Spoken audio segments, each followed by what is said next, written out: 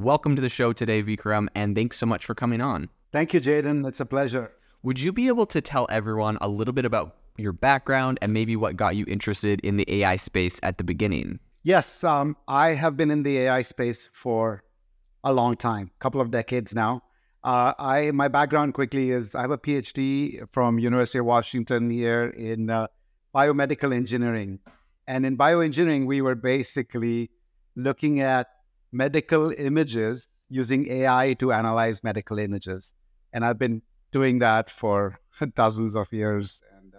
And this is kind of a shift now from medical images. I got into enterprise software. So I did a startup in the medical imaging space. Then I did a startup in the enterprise software space, where it was basically a lot of people who run SAP, large businesses that run SAP. We had built a product that helped connect SAP with Microsoft, and we made it really easy.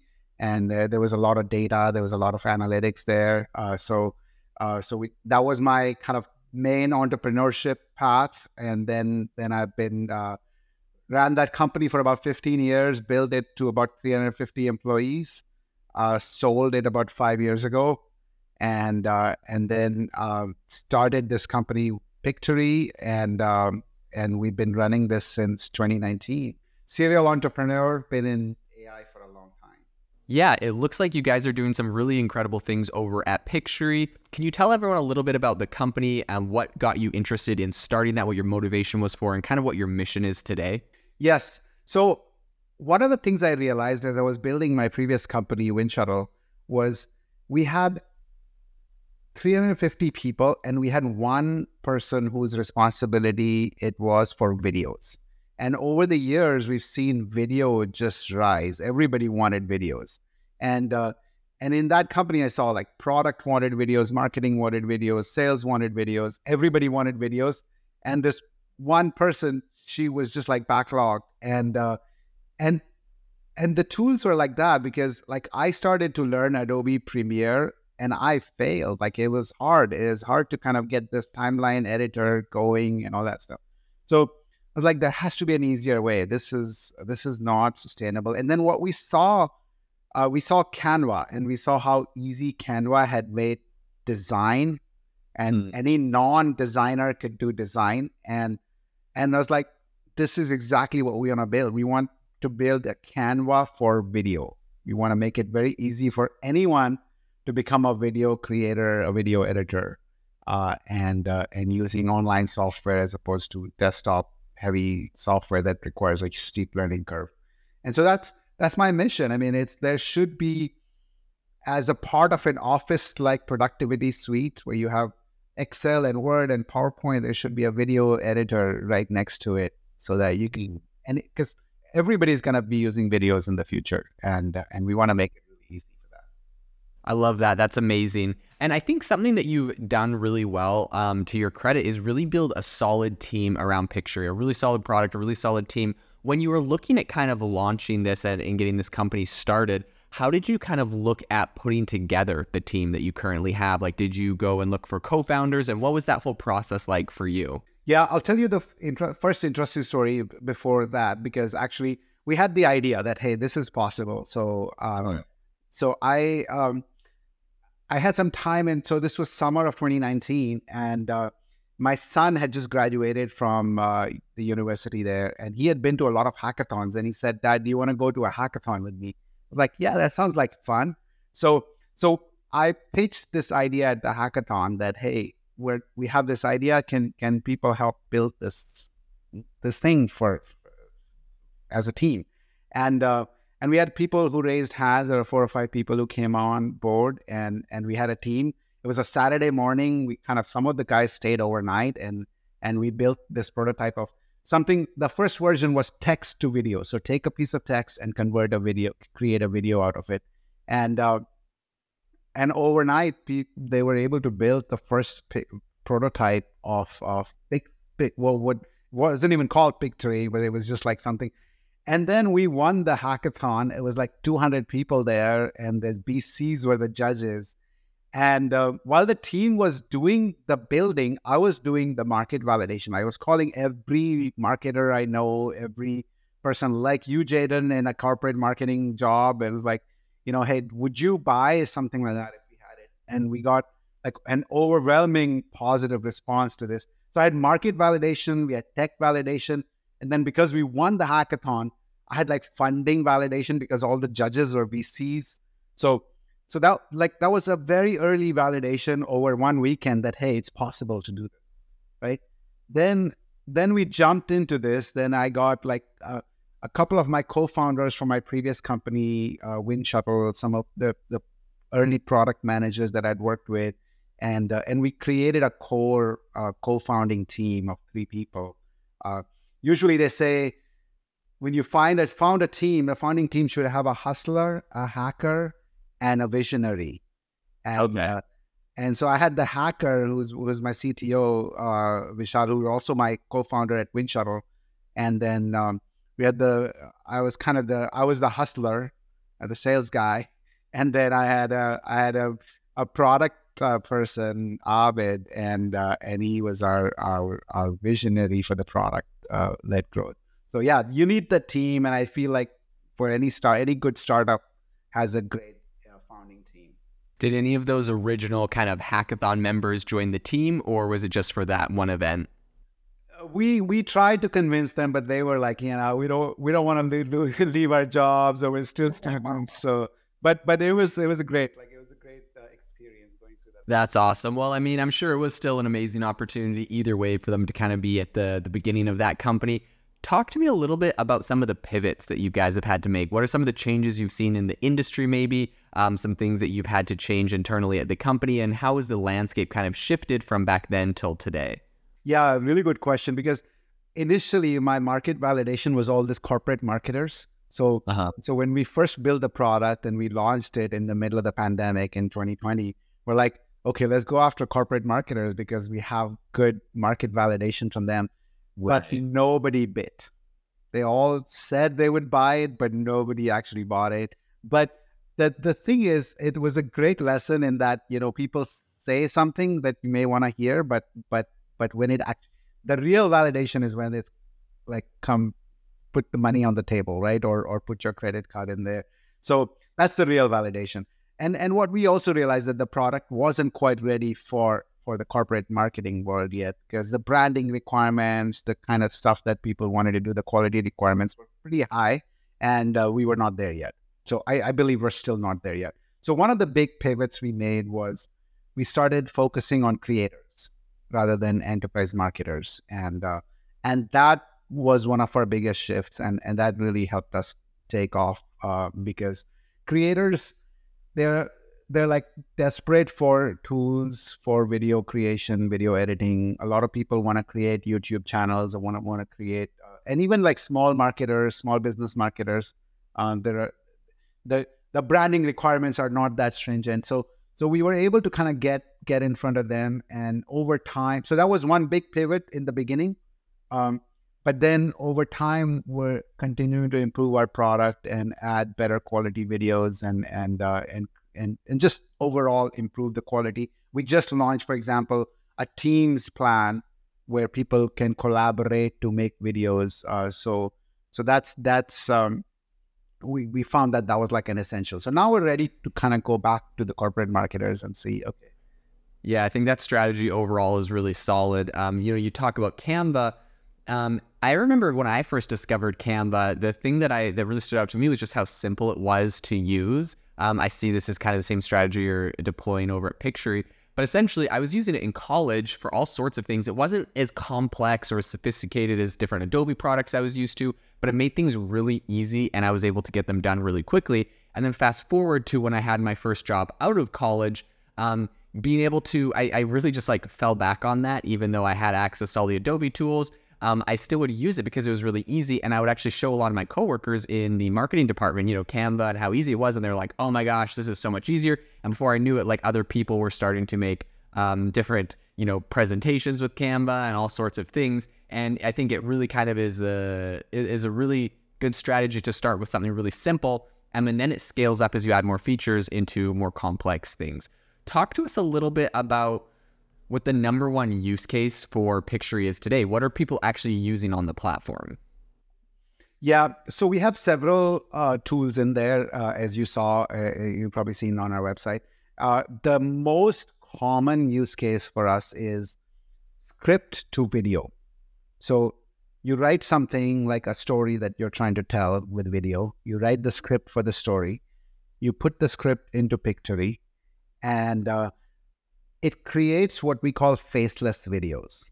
So there's no person talking, but there is we for every sentence in your script, we find the best matching B-roll stock content. So we have licensed places like Getty and Storyblocks, and we search through those, and we have incredible search algorithms that will find the best matching visual automatically to every sentence, and then it will stitch it all together. It'll put the text in the as captions in there with nice animations and everything, and then it automatically, if you want, you can add a narrative like a text to speech AI voiceover.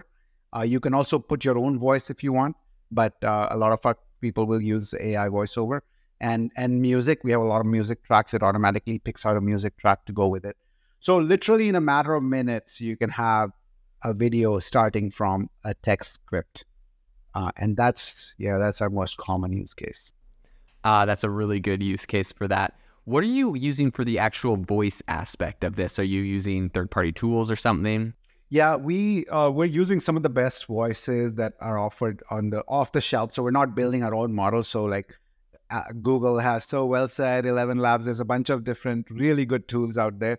But today, what's in our product is Google and Amazon and Microsoft Voices, some of the really good ones. Yeah, it's really cool. There's a lot of really awesome voice options that you can get right off the shelf. There's 11 Labs, Well Said Labs, a lot of really awesome options. There's some lesser known, right? I think Meta is coming out with some open source projects where you'll need like a couple seconds to actually clone your voice. You can do all the voice cloning stuff on 11 Labs too. So yeah, a lot of really amazing options there. What is one of the biggest, challenges you really having to overcome while building this out?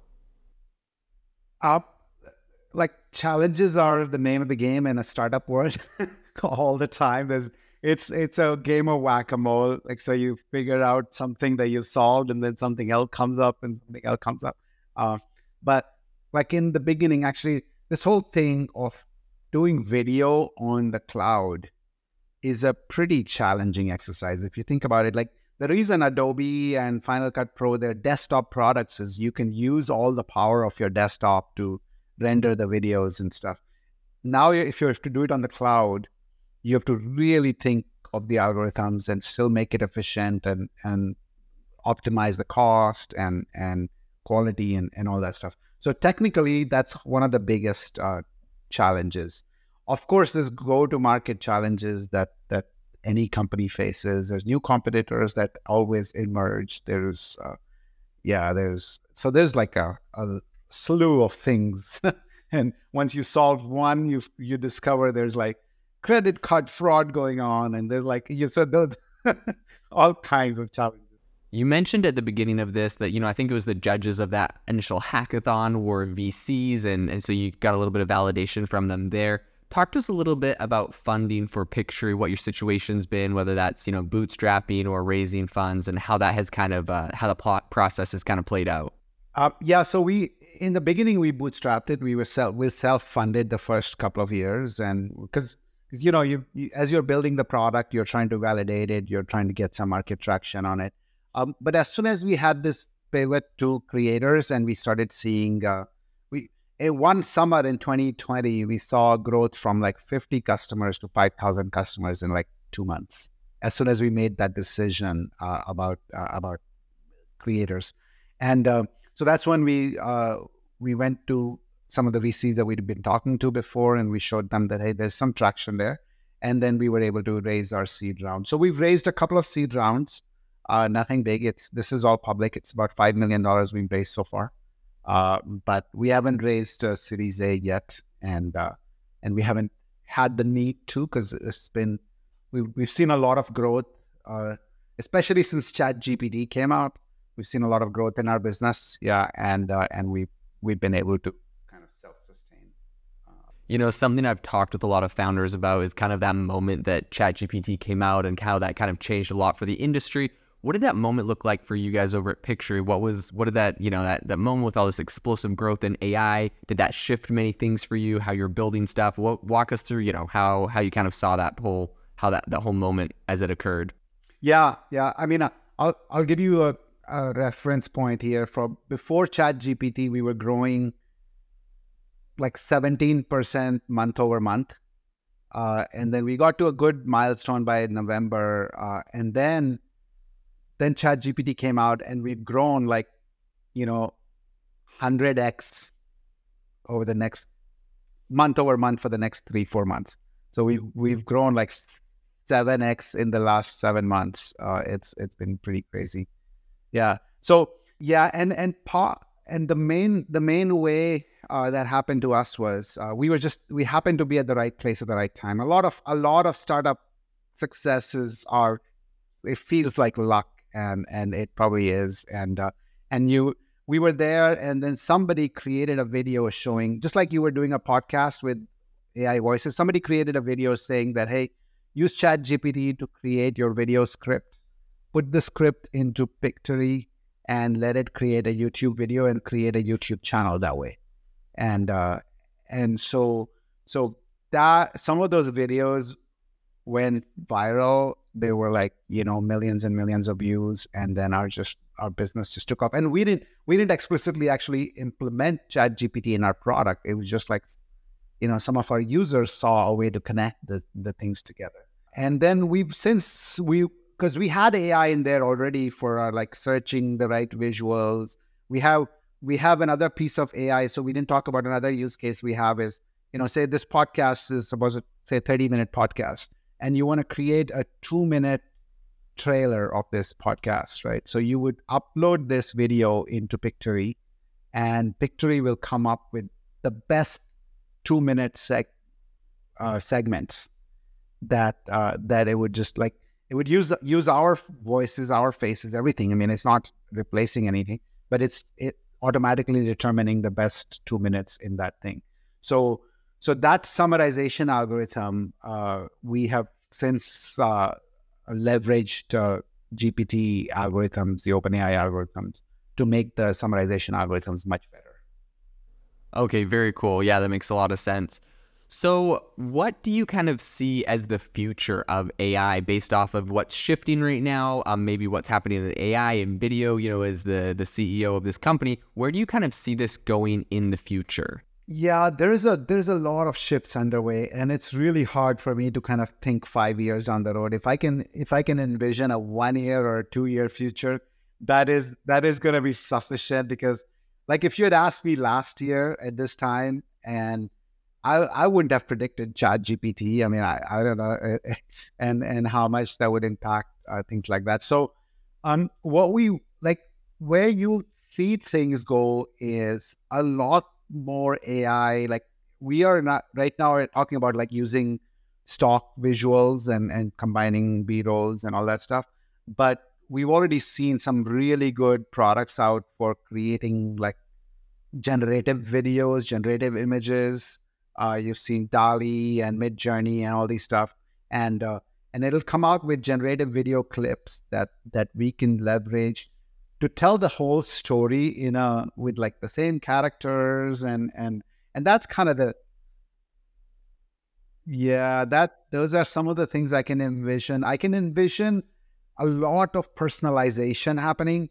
So like you make this video clip, say from your podcast, say you make a video clip, but perhaps you make 100 video clips for different audiences, and it just like it personalizes it, especially for sales and those kind of things. We're already again seeing that happening, and then you probably seen the avatars, that talking avatars. They're going to get a lot more realistic, and so I mean, there's so much that will happen in this field, and we just want to stay up to speed. And like our principle has been at Pictory is like, we're not a foundational model company, like unlike some of the other one, like OpenAI they've built the foundational models.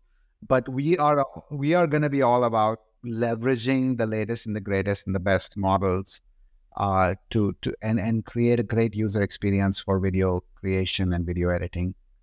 As you were talking, it was making me think about how incredible it is in the future. We'll probably get to a point where you can just describe what you want. These videos are going to be automatically generated. You're going to be able to, direct your own movies. And it's going to be cool because it's not just like individual movie clips, but they're all going to be shot in the same style and the same mood and theme. And you're going to be able to do so many incredible things with AI and video. Amazing things you guys are doing over there. I know you're going to be at the forefront of this. If people are interested in trying out Pictory, where's the best place to do that? What's the best place to contact you and find out, if they have any questions or more about your platform? What's the best way to do that? So Pictory.ai, pretty simple on our website. And myself, I'm Vikram at Pictory.ai, as it says on the screen. So if people want to reach me or check out our website and check out our product. We have a free trial and it's very easy to get started and try it out. But so it's make it super easy. All right. And I will also leave a link to Pictory in the description for listeners to find. But Vikram, thank you so much for coming on the podcast today. Thank you so much for sharing your insights. It's incredible what you're building. It's amazing and very motivational to hear from someone that's been in the trenches for a while but has come out with such an incredible product. So we really appreciate it. To the listeners, thank you so much for tuning in to the AI Chat podcast. Make sure to rate us wherever you get your podcasts and have an amazing rest of your day.